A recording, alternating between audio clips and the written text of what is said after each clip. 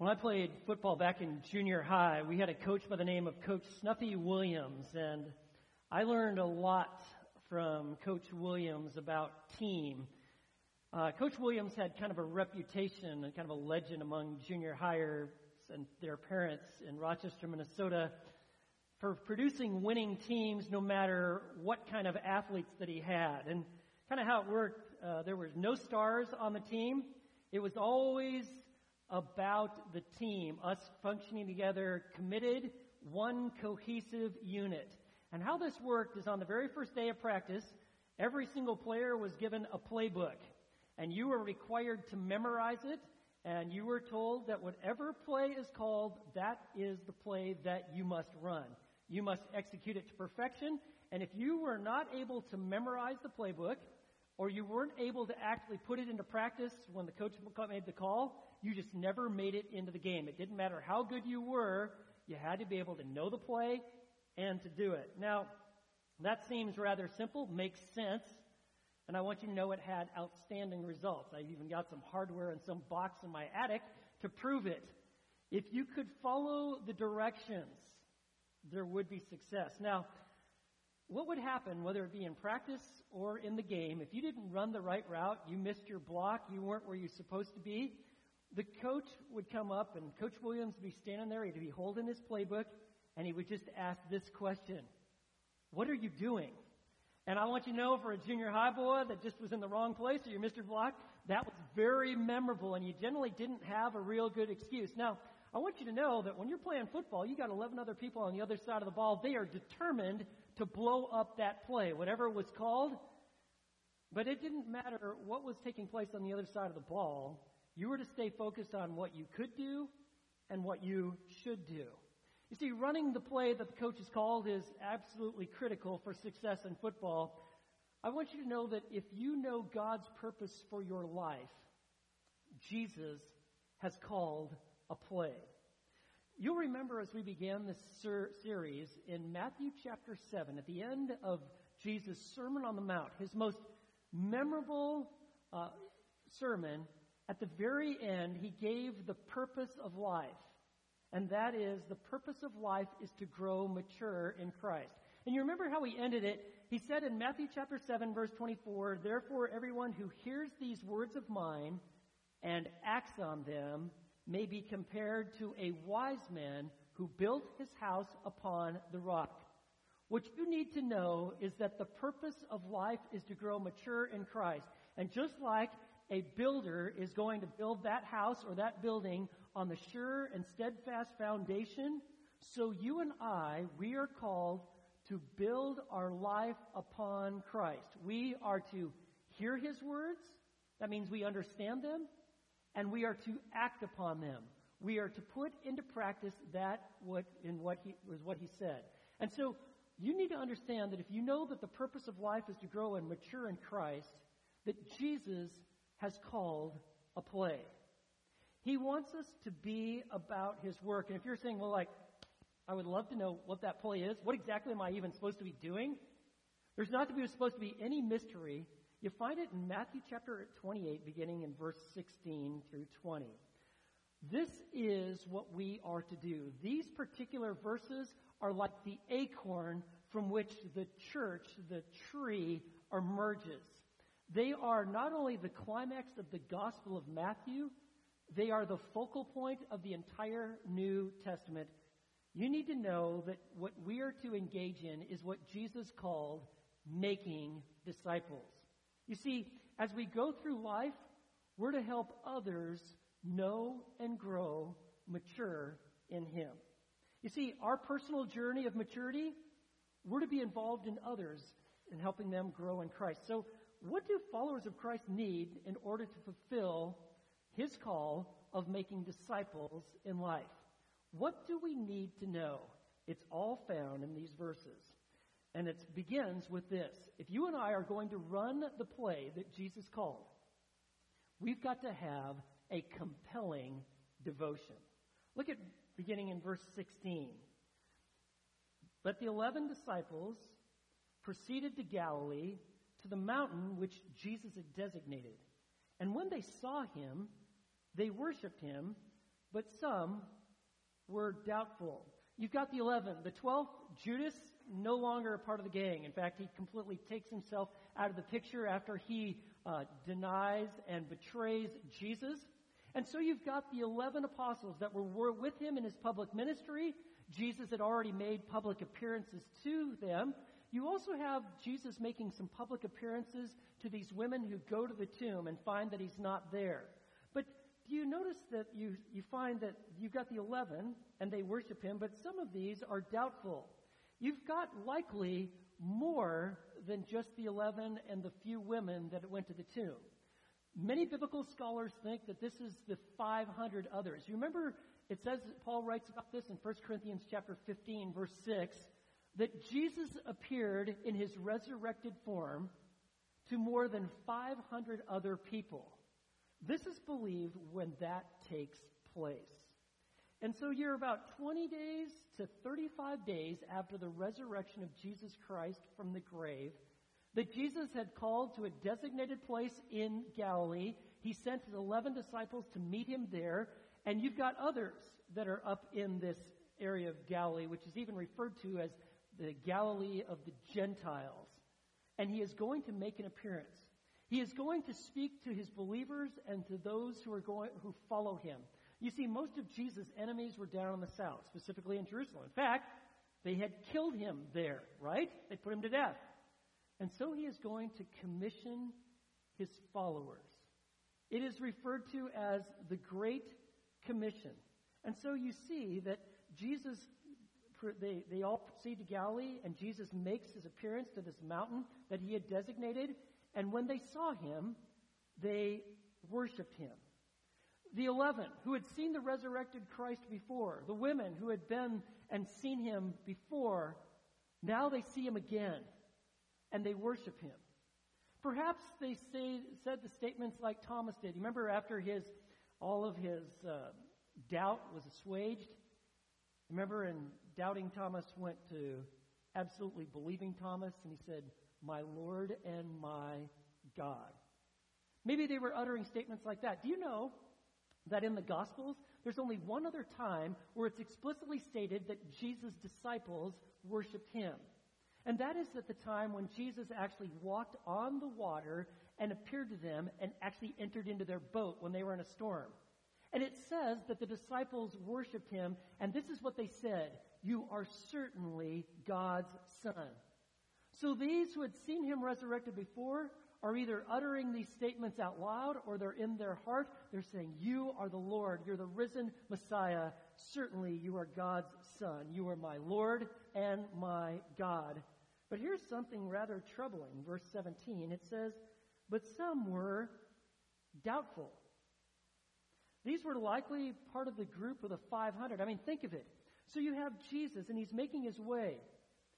His disciples recognize him. They've already seen him before in his resurrected state. They begin worship, these declarations. But there are others who had never seen. They had certainly heard Jesus is risen from the grave, but they're not just quick to someone said it. They want to make absolutely sure. And I want you to know that verses like this show us the integrity and the authenticity of the Scripture.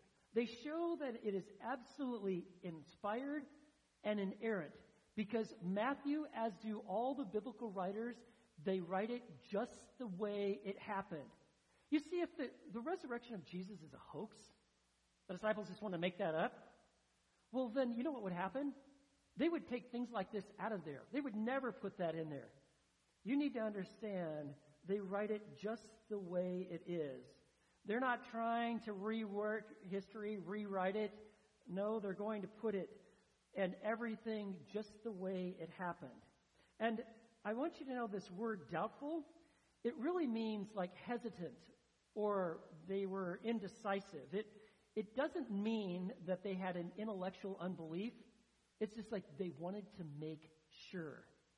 And I want you to know that all of their doubt was removed in this very next verse. Look at verse 18. They're not sure, is that really Jesus? I mean, think of it. Him who was crucified, put in a grave, he's walking.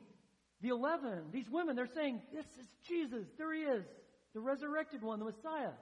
they're worshiping. They're like, I want to make sure. They're hesitating, but all doubt is removed in verse 18. And Jesus came up, literally moved towards. You can see them. They're all gathered together. Imagine about 500 plus people all gathered together. Jesus is approaching. They're all gathering around. They want to see. Some of them want to touch. And they see this one. He's got nail-pierced hands. He's walking. And all doubt goes away when Jesus opens his mouth and he speaks to them, saying, all authority has been given to me in heaven and on earth. I've got the absolute divine right to use power. All authority in heaven and on earth. I am the absolute sovereign Lord. The resurrection is the ultimate validation that Jesus has absolute divine authority. In the Gospel of Matthew, time and time again, Jesus is demonstrating that he is the sovereign one. You see it like, for instance, he's got sovereignty over the human body. He can heal the sick and the blind and the lame. He has the ability to overcome disease and sickness and brokenness. He has the power and authority over demons and can cast them out. He's got power and authority over the natural elements like the wind and the waves. He can simply put up his hand and say, be still, and it happens. He's got the authority over the Sabbath. He's got power over sin. He even can raise people from the dead, and he did on 3 different occasions. Jesus even has the sovereign authority to actually invest his ability and his authority in the lives of his followers, and does on several occasions. But I want you to see why this is so important.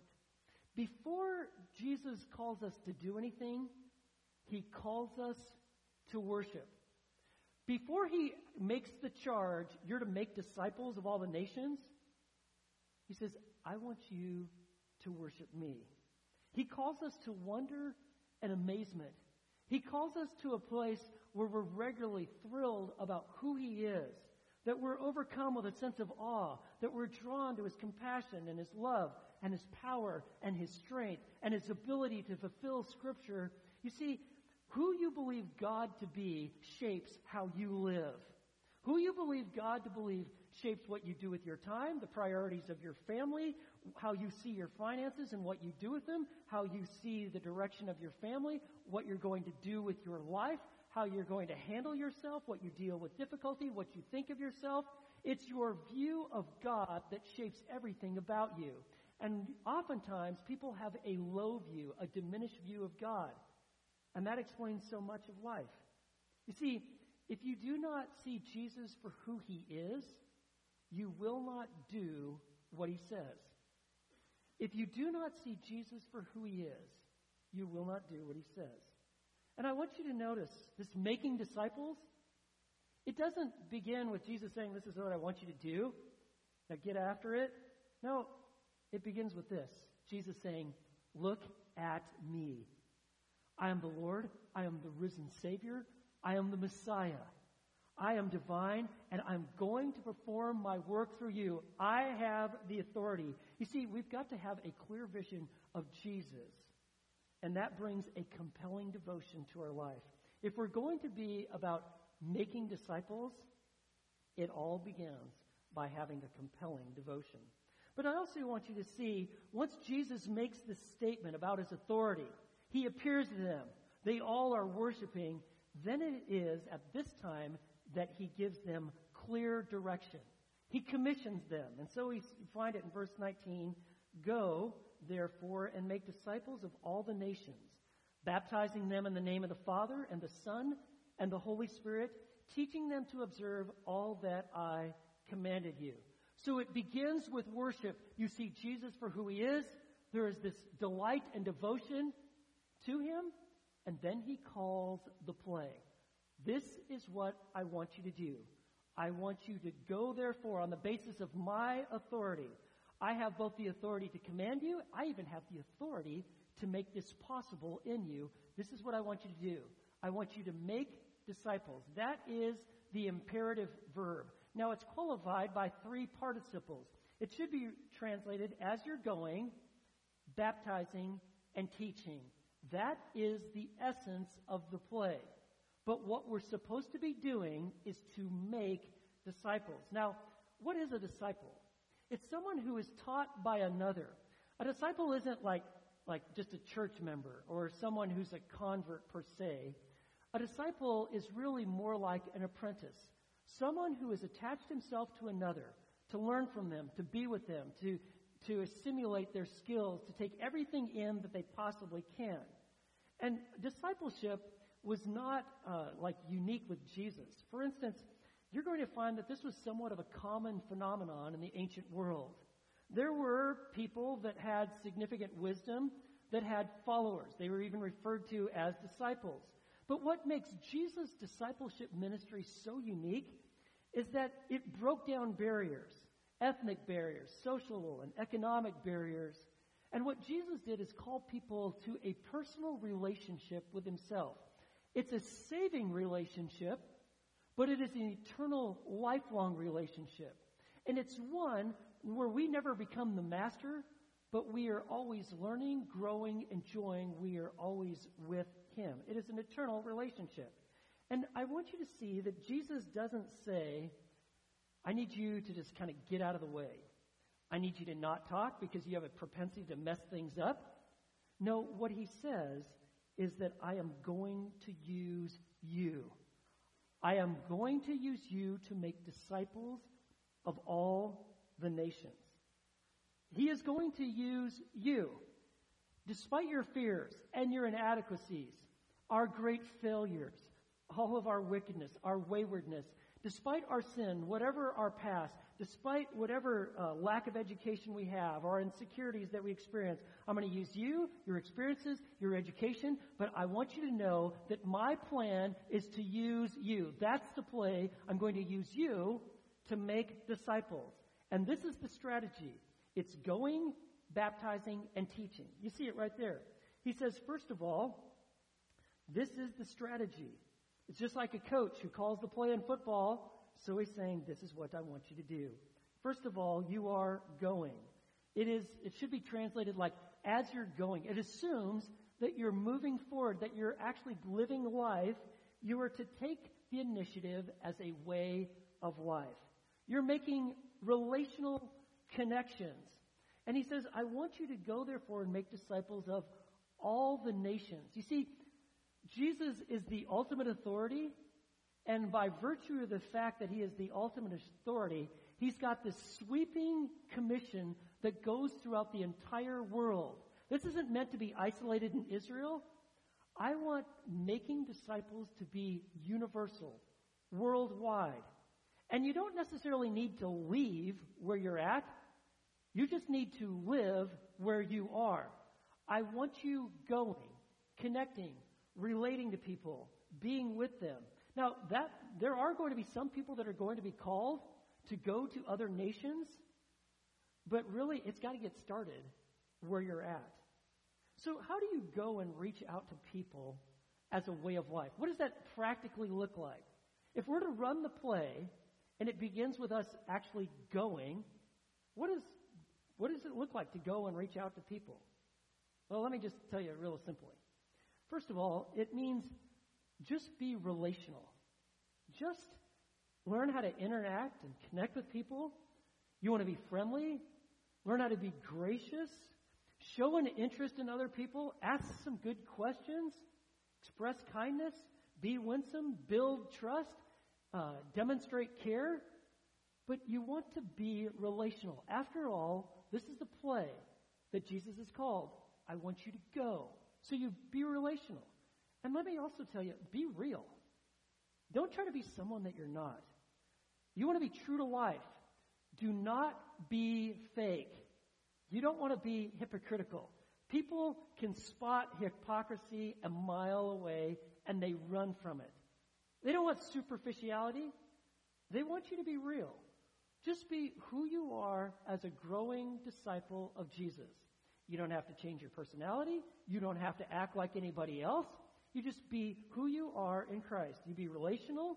You be real. And let me tell you this, be redemptive. Remember, We're all cut out of the same bolt of cloth. We're all sinners by nature, self-centered individuals. We all need a Savior, and God has provided one who not only pays the penalty for our sins, but He gives us life. We repent and receive. Jesus brings about growth and transformation. And so you want to be redemptive. After all, Christians are people who believe the gospel. What is the gospel? The gospel is this. It is all that God has done, is doing, and will do through the perfect life, death, and resurrection of Christ. That is the gospel. And the word gospel means good news. It's the good news of Jesus, that He has the power of God to eternally save people from the penalty of sin and to unite believers with Himself in His resurrected life so that His life is lived out through them. That is the gospel. It is the good news. And so, as you go, be redemptive. Do not give people the impression that you just have to be a good person and that God just likes us being good, and so you're trying to be good to earn God's favor. Or worse, that don't give people the impression that, man, you got to be as smart as I am. You've got to have the gifts and the skills and the opportunities. Otherwise, God's just really not interested in you. No. We're all just sinners, and there is nothing perfect about us but our Savior. That's what we want to communicate to people. We want to be redemptive. We want people to see Jesus for who He is and the work that He does. And so that's what you do. You don't want to convey to people that you're the self-made individual. You want to convey to people that Jesus is in the business of taking wreckage and brokenness and bringing life and forgiveness. And so we're to go. That's the play. For some of us, that means we're supposed to even go next door. We're to engage the people in our community, in our schools, at work. For some, that means that we might have to go to another nation. But you are to go. And so what you do is just ask God to do this. Lord, would you open doors? Open doors and for me to show and to share the love of Christ. If you were willing to pray that, get ready. God's going to show you. You might find that you have been missing opportunities for years. And so we're to go. And I want you to think for just a minute. Think of the people that were on mission with you.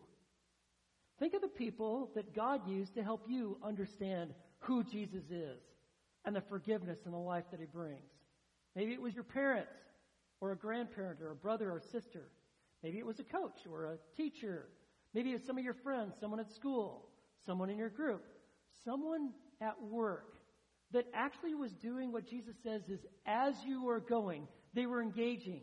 They were being relational, they were being real, and they were being redemptive. They weren't afraid to talk about Jesus. Those are the people that God used in your life. God wants to do the same now with you. And I've thought about just even my own life. It was back in high school when there were a couple of students in my large school that actually were on mission. They were relational, they were real, and they were redemptive. There was a guy by the name of Noel, and there was a gal by the name of Mary. And they talked with me about Jesus, about life, looking to engage, having conversations. Had a huge effect on me. And then when I get to college at the University of Oregon, there were two girls in this department store that I worked at, Becky and Elion. You know what they did? They were relational. They were real. They actually cared enough. They were redemptive. In the house that I lived in, there were two guys, Doug and Frank. You know what they were? They were the real deal. In fact, they lived in the house to show and to share the love of Christ. And that's what God wants us to do. He wants us to follow the play. And so that play means that we're going. We are taking the initiative as a way of life to engage people. But second of all, notice what he says. Go therefore, make disciples of all the nations, baptizing them in the name of the Father and the Son and the Holy Spirit. We are helping people learn to identify with Jesus. You know what baptism is? It is an outward expression of an inward reality. Baptizing people or having a person being baptized, That doesn't save you from your sin.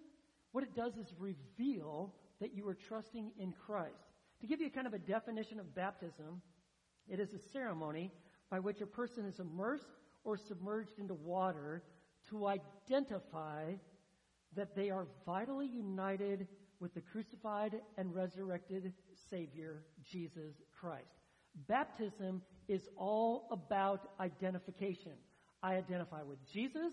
I identify with his death and his resurrection. I identify with his salvation. I identify with his people. That's what baptism is. It shows that you've got a willingness to identify with Jesus, to go his way, and you're willing to be identified with his people. And notice what the text says, baptizing them in the name singular, and yet it is the Father, Son, and the Holy Spirit. This is who God is. Three persons in one.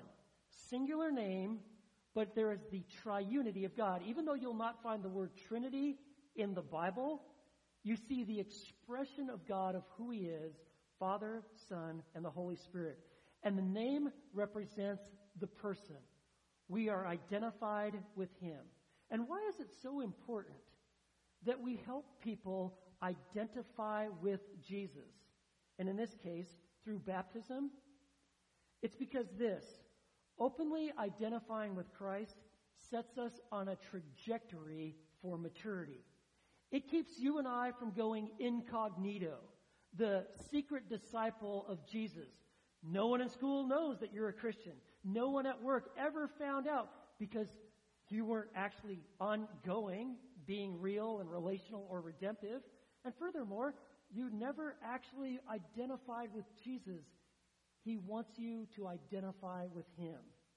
Our relationship with Jesus is meant to be personal, but it is never meant to always be private. After all, he has called you to himself, and he has also called a play. And that play is going and baptizing, helping people identify with Jesus. And then the third aspect of that play is found in verse 20. We're to be going as we go. We're to help people identify with Jesus. And verse 20, we are to be teaching them to observe all that I commanded you. We are to communicate truth that brings transformation. You see, God wants us to enjoy a relationship with him that is warm, joy-filled, that is truth-based. And that is why we are to teach them to observe. That has the idea to keep as an action, to basically practice as a way of one's life. He wants us to teach all. Did you see that? You might want to underline that. Not just a little bit, not just the gospel. He wants us to teach all that he's commanded. He wants people to reach the state of maturity where there is full development and function, and the only way that is possible is if all of the word is taught. You see, how it works is we are running the play of going, helping people identify with Jesus, and we are teaching. We want to help people's understanding be about God, about hell, heaven, sin, morals, ethics. We want to have absolute biblical clarity, and so we teach. But it's more than just giving them knowledge. It's from this understanding that God wants to shape our convictions, what we really believe, our values, our attitudes. They're shaped by the Word. And you and I always live out our values. We always live out what we believe. And so teaching also includes conduct, but it is rooted in relationship with Christ, knowing, understanding, believing, then behaving. That's what God intends. And this teaching, it can happen in a lot of different settings. It could be formal, like in a sermon like this, or it can be in like a class, but oftentimes it's informal. It's just those one-on-one relationships. Maybe it's a small group. It's that personal discipleship where you are investing in the life of another, but I want you to know that this is the play that Jesus is called. I want you to be involved in teaching. And how it works is this. The Spirit of God takes the Word of God to accomplish the work of God in an individual. And that's why Jesus says, I want you to teach everything. all that I commanded you.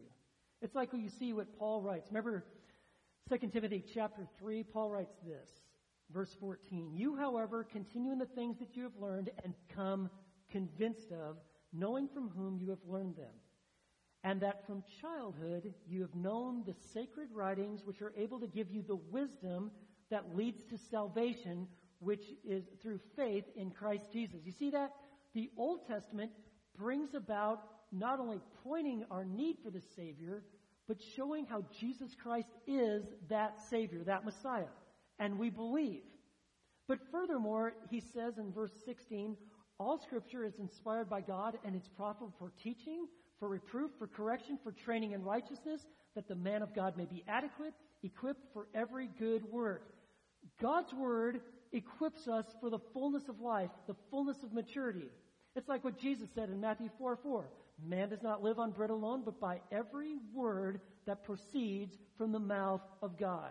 God wants His people to live, to grow to the fullness of maturity, and that cannot happen apart from the Word being taught. And so what you want to do, if you're really going to follow the play that Jesus has given us, you've got to find some natural ways to teach. You might want to just start even with your family, like just in the car, or just everyday conversation, or when you're at work, or when you're at school, just as you're doing things, when you're on break.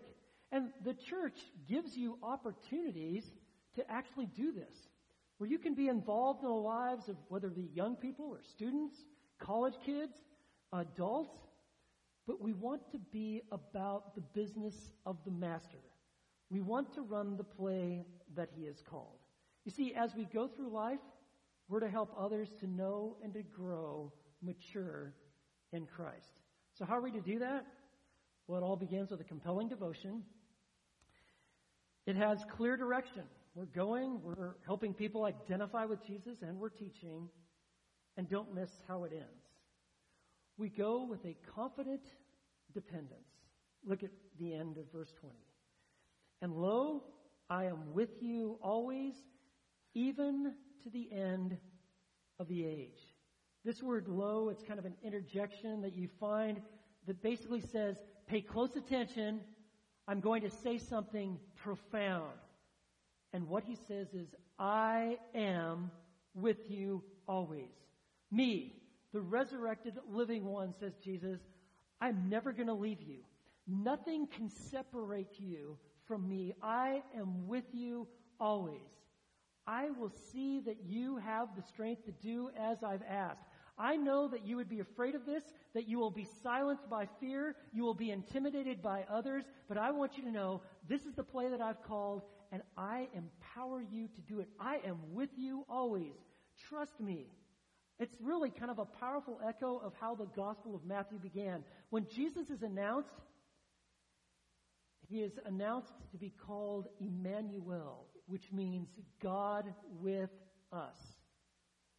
And the Gospel ends by Jesus saying, I am with you always, even to the end of the age. What you and I need, if we're really going to run the play that Jesus called, is a confident dependence. And so what it looks like is this: Lord, you pray, would you do your work through me?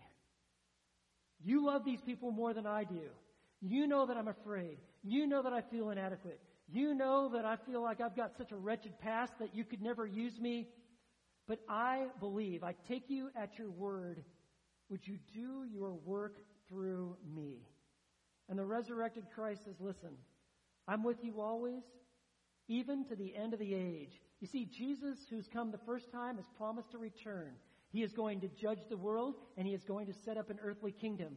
Between his first coming and his second coming is this church age, and we are to be about the business of the Master, and that is specifically to make disciples of all the nations.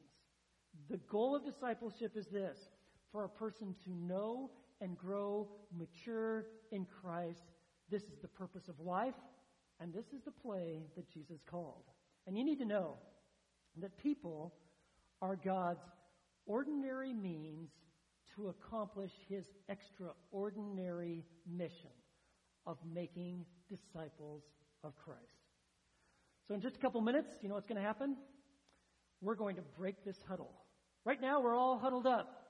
Some of you, I can even see it. You're like fired up. I want to do this. I want to keep doing this. I want to run this play. But I want you to know that when you walk through those doors, there is a defense ready to destroy the play that Jesus has called, to make you fearful, to intimidate you. It is the lust of the flesh, it is the world, and it is the devil. And I want you to know the opposition is formidable. Satan has been highly successful of getting Christians to give up on the play. And I want you to know that Jesus didn't tell us, listen, you just go call an audible and do what you want. No, what he's called us to do is to follow him and take him at his word. And as we go through life, we're to help others to know and grow mature in Christ. That is what we are called to do. Let's pray. Lord, only you could give such clarity as to how we are to live your priority for your people, that we're to make disciples. And you actually tell us how we're to do it. To have a compelling sense of devotion, to have the clear direction of going and baptizing where people are identifying with you, and to teach. And we are to do so knowing that you are with us always. So, Lord, help this to be a reality in our homes, in this church, in our community, and in our world. And if there's someone here who has never placed their faith in Christ, would they just pray with me and say, Lord, I turn from myself and my sin. And this morning, I trust in you.